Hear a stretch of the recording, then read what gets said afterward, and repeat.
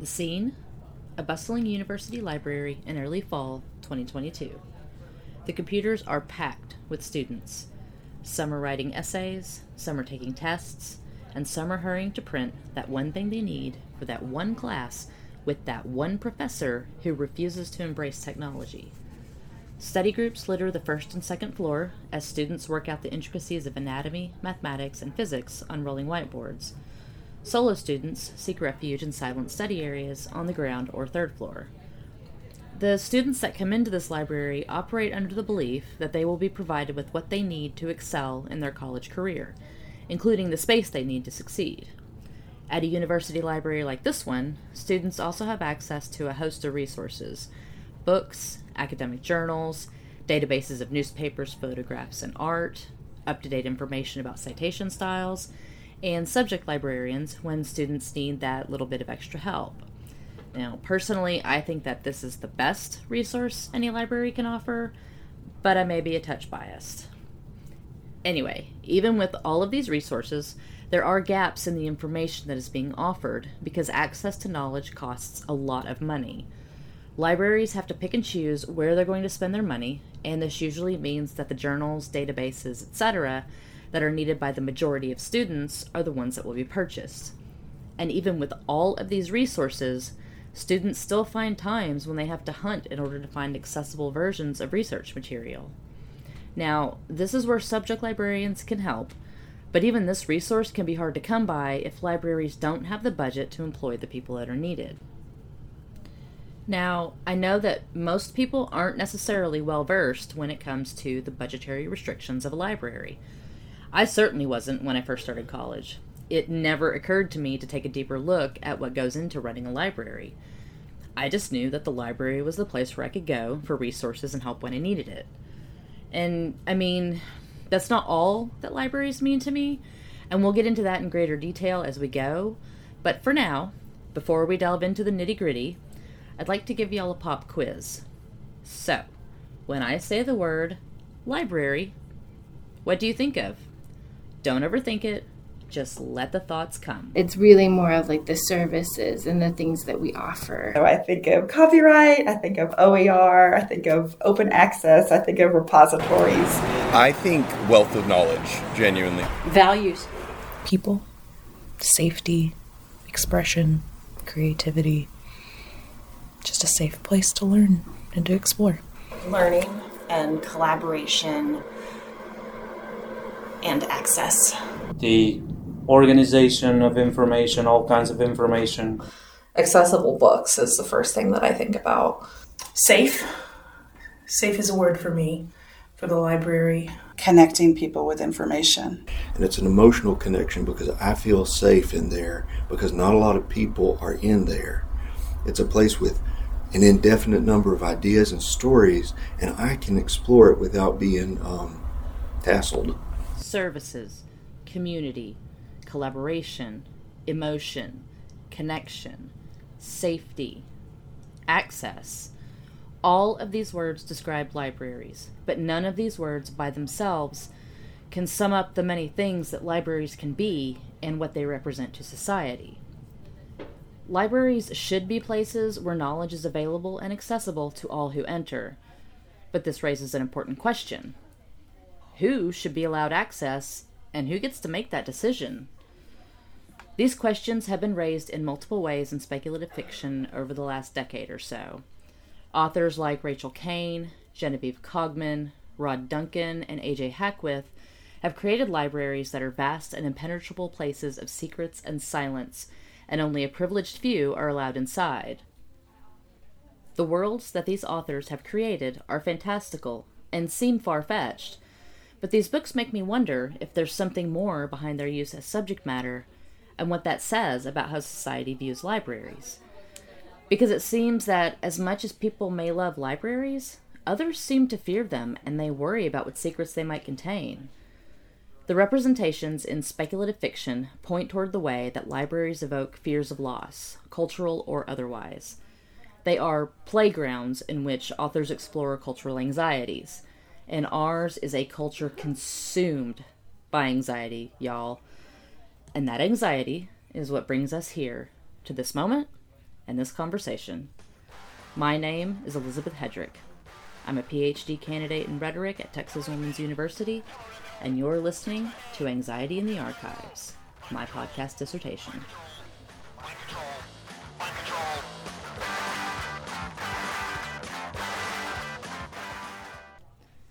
That's right.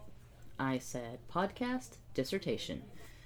Basically, I'm taking the most hallowed and often lamented academic enterprise, the crafting of the dissertation, off the page and feeding it right into your ears. I want to create a more transparent and more publicly accessible version of the process it takes to create a dissertation.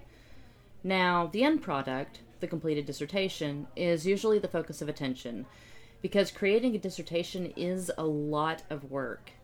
In focusing on the end product, however, we miss everything that was happening behind the scenes while that dissertation was coming together, including a whole hell of a lot of blood, sweat, and many, many tears. So many tears, y'all. Just all of the tears. But in order to create a dissertation, we have to create a prospectus first. You write a prospectus in order for us to give you your hunting license, and so therefore you have to write sort of a, well, here's the map I'm going to follow, and here's all the tools I'm going to take with me. You know what I mean? A prospectus is essentially a roadmap for the journey that I'll take in the creation of my dissertation. I have to explain to my committee and to the graduate school what I hope to achieve and how I'm going to get there. The specific elements that I need to include are my motivation, the question that I'll be asking, because there always has to be a question, how I expect to add to the scholarly conversation, and even my methods and what materials I'll be using to answer the question that I'm asking. So the traditional format for a prospectus, at least at my school, is a 10-page document that contains all of these elements. 10 pages only, and not a single page more. It's not a lot of room for all of the information that we're being asked to convey. And it doesn't take into account non-traditional formats, like, for instance, a podcast. And there's also the inherent contradiction in the fact that the prospectus must be in the same format as the dissertation. So what are we supposed to do when our dissertations veer from the hard-packed academic path of a proto-book? You improvise, you adapt, you overcome. Non-traditional theses and dissertations are not a new concept. Within the last 10 years, we've seen dissertations as plays, hip-hop albums, graphic novels, and even one other podcast dissertations. Doctoral candidates have been moving outward and blazing new trails, but there are still far too few of us, and that is a problem. But before we get too far, we do need to keep in mind that this is still a project based in academia, and so there will be a lot of citations. The normal academic convention when doing a work like this verbally is to say, quote, unquote, every time someone reads a citation, but it can also be distracting to hear this every few minutes. So, to avoid that, let's try this instead. Anytime you hear, that means I've used a source, which you'll be able to find on the show's website. Quick, clean, and easy. Bada bing, bada boom! Now, back to the point at hand. Studies have been conducted for decades about the need for a change in doctoral research. Even back in 1998, Catherine Saunders examined the ways in which the push for change and evolution were being met by resistance from academia. Sanders found that the unwillingness to change seemed steeped in tradition. Excellence in higher education has often been judged by the rigors of that tradition and by those who had the stamina to complete the doctoral degree. Now, I'd like to draw your attention to a particular part of that quote. The rigors of that tradition. That word rigor, it's going to be an important word as we move through this dissertation. The literal definition of the word brings up severity, strictness, austerity, exactness, and even cruelty. That's not great, but you hear it a lot in academia. Academic rigor is often the cudgel that is employed to ensure that grad students keep doing things the way that they've always been done. For the last 10 years, scholars across the humanities disciplines, especially in English studies, have been practically begging their peers to think outside the traditional dissertation box. In 2016, Doris Watson and Kimberly Nellis, stated that academia needs to begin considering alternative dissertation formats with a more creative, flexible model that still maintains high intellectual standards for the academy. Watson and Nellis believed that scholars can veer off the beaten path and try new formats while still achieving that academic rigor that we all love so much. And if we're really being honest, doing this kind of project in a non-traditional format does create a level of difficulty that is absent in the traditional proto-book format, where you have an easily recognizable structure, an introduction, conclusion, and 4 to 5 chapters, black and white text on the page. The difficulty for my project lies in the simple fact that there is no real model for this format. My committee members and I don't have a roadmap for what I'm trying to do. I won't write one chapter after another, revise, and have the whole document approved. I will be creating episodes, cohesive, contained segments that have to be written for an audio format and include all the research and citations that would happen in a traditional dissertation.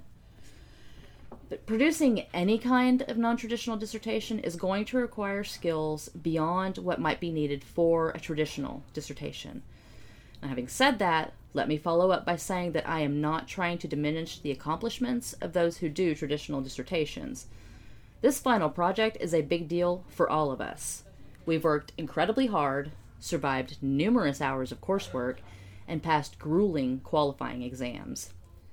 We still have that one final hurdle to clear, and it's a doozy, y'all, but the end is in sight. We are almost there. We're in the end game now. So, while it may be hard, I've chosen to do my dissertation as a podcast because I can mix things up, play some music, add some sounds, and keep y'all on your toes while I tell y'all about these passions that drive me. I want to share my love of fictional libraries and my belief in the power of open and accessible knowledge, and finding a way to combine these passions was a challenge. So I feel that putting static words on a page in a manuscript that may never be read by anyone but my advisors is not the most efficient and effective way to share my ideas. Because, let's be honest here, on the whole, dissertations generally aren't read by anyone except the committee and a small number of random scholars who will find it and request it. I don't want that for my final project. This is something that is important to me. I believe it's important to academia, and I want it to have a bigger audience than a traditional dissertation would have. I want to make an impact in the conversation about gatekeeping in academia, and I want to do it loud, y'all. Boom goes the dynamite. Fortunately for me, I am not a stranger to podcasting. I hosted my own show, Steampunk Dollhouse, for several years back when I was in library school, and I'm currently a co-host of Texas Steampunk Connection. I have a familiarity with the medium, and taking bits and pieces of audio ephemera and stitching them together is something that I really enjoy, and I want people to engage with my work, as I've said before. And I hope that by the end of this undertaking, we'll all have gained a greater understanding about libraries, knowledge, and accessibility. The library runs on conspiracy theory. Admit nothing. Deny everything, then find out what's going on and publish a paper on the subject. It's not as if they can stop you doing that.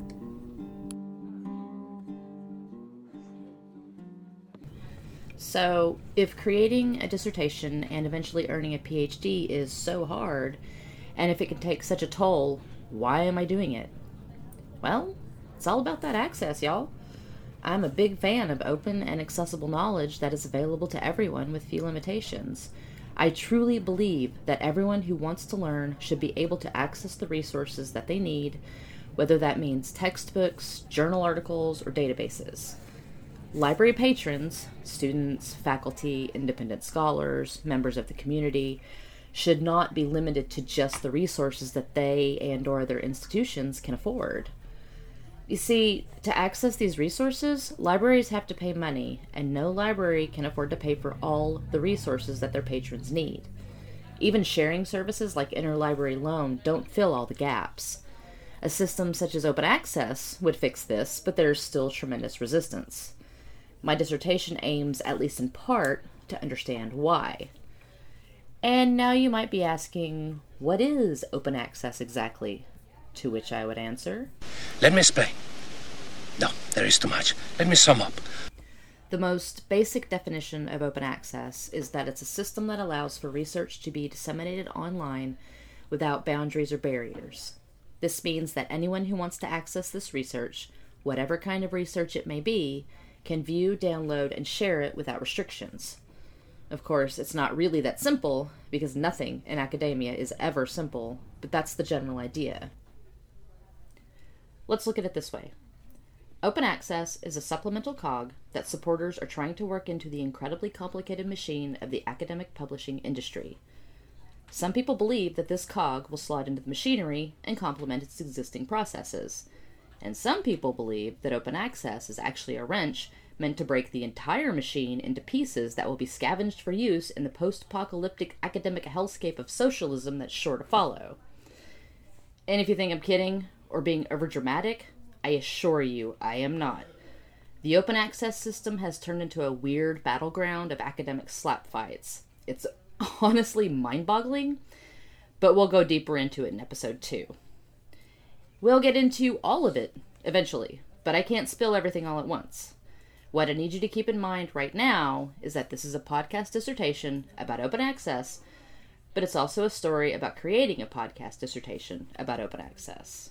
You are a library of confusion. So, at this point, you might be asking yourself, who is this woman, and what makes her qualified to analyze the social and cultural impact of libraries and the ways in which we think about open access versus restricted knowledge? And, well, it's pretty simple. I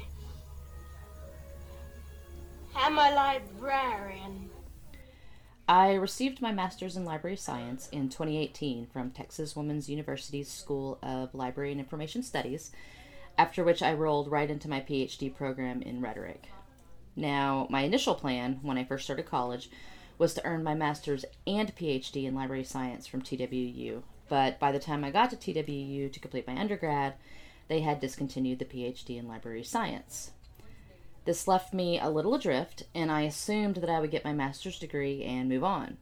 And then 6 months before I graduated, I had a long lunch with a former professor from my undergrad, who happens to be my dissertation chair now, and she suggested that I think about doing a PhD in rhetoric, which would allow me to indulge my love of books about libraries and my zeal for open access, and analyze both of these things in some as-yet undetermined way. We weren't really sure of all the details, but we would figure it out as we went along. Now, I also began working in the TWU library as a graduate research assistant in 2017, when I first started library school. In 2022, I was hired as a full-time staff member at that same library. So I've been pretty deeply embedded in the academic library scene for more than 5 years now. However, as with any story, there's a lot more to mine, and we will get into it as we go along. Always leave them wanting more, kiddo. That's the rule. Now it's time to throw a little lingo at y'all, because this is, at its core, an academic work, and that often requires an explanation of academic terms. If you find yourself feeling a little lost as I get into the minutiae of literary theory, don't worry about it.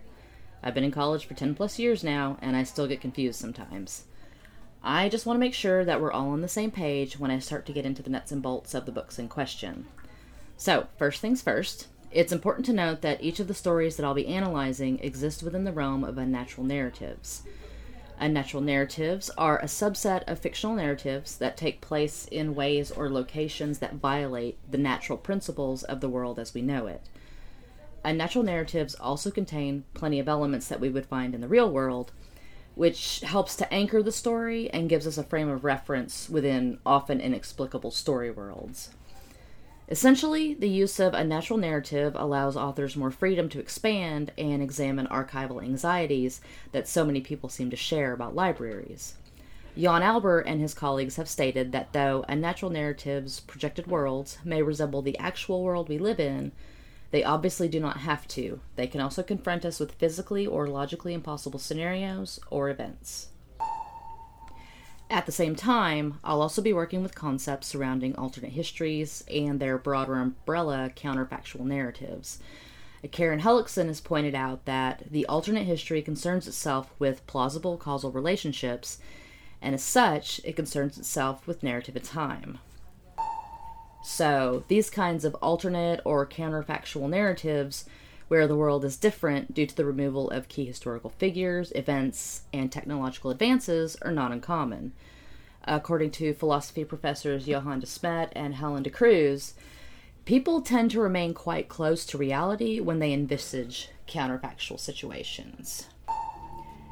And now, the books. And the mind needs books like a sword needs a whetstone. Cogman's Invisible Library series takes place in an infinite and secret-filled library that sits at the center of a vast multiverse. This library is the anchor upon which the multiverse resides, and its very existence is all that maintains the balance within the many different worlds. Cogman's library is filled with literal and metaphorical layers.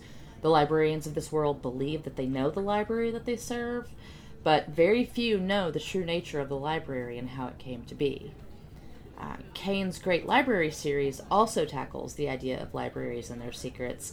However, Kane's Great Library is at the center of only one world, an alternate Earth, and it rules that world through single-minded ruthlessness when it comes to seizing, hiding, and even crushing any idea or invention that could challenge its authority. For the characters of Rod Duncan's The Fall of the Gaslit Empire series, the big bad comes in the form of the Patent Office, a state authority that rules much of an alternate history Earth and is the sole arbiter of what should and should not be available to the public. Books and devices that could potentially destroy a world at peace fill the archives of the Patent Office, but this withholding also keeps that peaceful world stagnant and lacking in progress. And Hackwith's Hell's Library series takes its readers to underworld libraries and archives where all that has ever been written or invented goes to die, either because the ideas remain unrealized by their creators, or because these ideas have simply faded from the minds of humans. The custodians of these libraries and archives believe that they need to contain these lost and forgotten ideas and lock them away for the good of humanity. All of these narratives contain characters who find themselves caught up in resistance to the system that they've been living within. These systems are old, deeply embedded, and survive due to the populace's abject fear of the lengths to which the authorities will go in order to maintain the status quo. The exact reasons for resistance to these systems vary according to each story, but each one asks the same question: who should have control of knowledge, and should it ever be freely available to all? Books are knowledge weaponized, and what weapons you cannot steal, you must burn.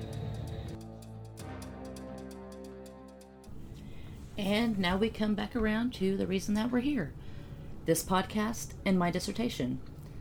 In order to give this subject the depth that it deserves, I will be releasing this podcast bi-weekly from March through October 2023 for a total of 16 episodes. There will also be 2 final bonus episodes that cover my defense of this monstrous undertaking that I'm pretty sure is going to swallow me and my advisors whole before the end of it. Because this isn't a simple subject, not even for scholars, but by reframing the open access debate through literary depictions of libraries, I hope to make it a hell of a lot more accessible. Fiction provides a middle ground that allows readers to access ideas that they normally might not, while losing themselves in adventure and mystery. When we read fiction that is contemporary and current, that is close to our own situations, we may not always see a deeper meaning, and that's what I'm here for, to demonstrate how we can critique the nature of academic publishing and the people who have placed themselves as gatekeepers by using literary and rhetorical analysis to compare and contrast reality versus fantasy.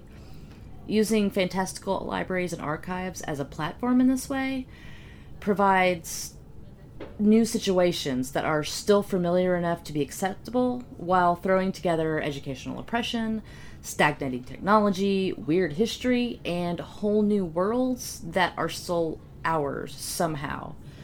And by using a podcast format, I can expand my reach and hopefully expand the conversation about open access. Even if those of us in the real world have to use podcasts instead of alchemy and living ink, we fight with the tools that we have, and we work to provide better tools for those who come after us. The certainty that everything has been already written nullifies or makes phantoms of us all. We don't want to become phantoms, haunting the halls of the ivory tower, repeating the same forms and arguments that came before. So this is the tool that I've chosen, and the journey that I will be making. I hope that you'll join me as we venture into the depths of the library. There will be roguish government agents, clockwork automata, and dead gods aplenty. But the thing you really need to fear is the librarians. We're going to use the library's powers to change the world.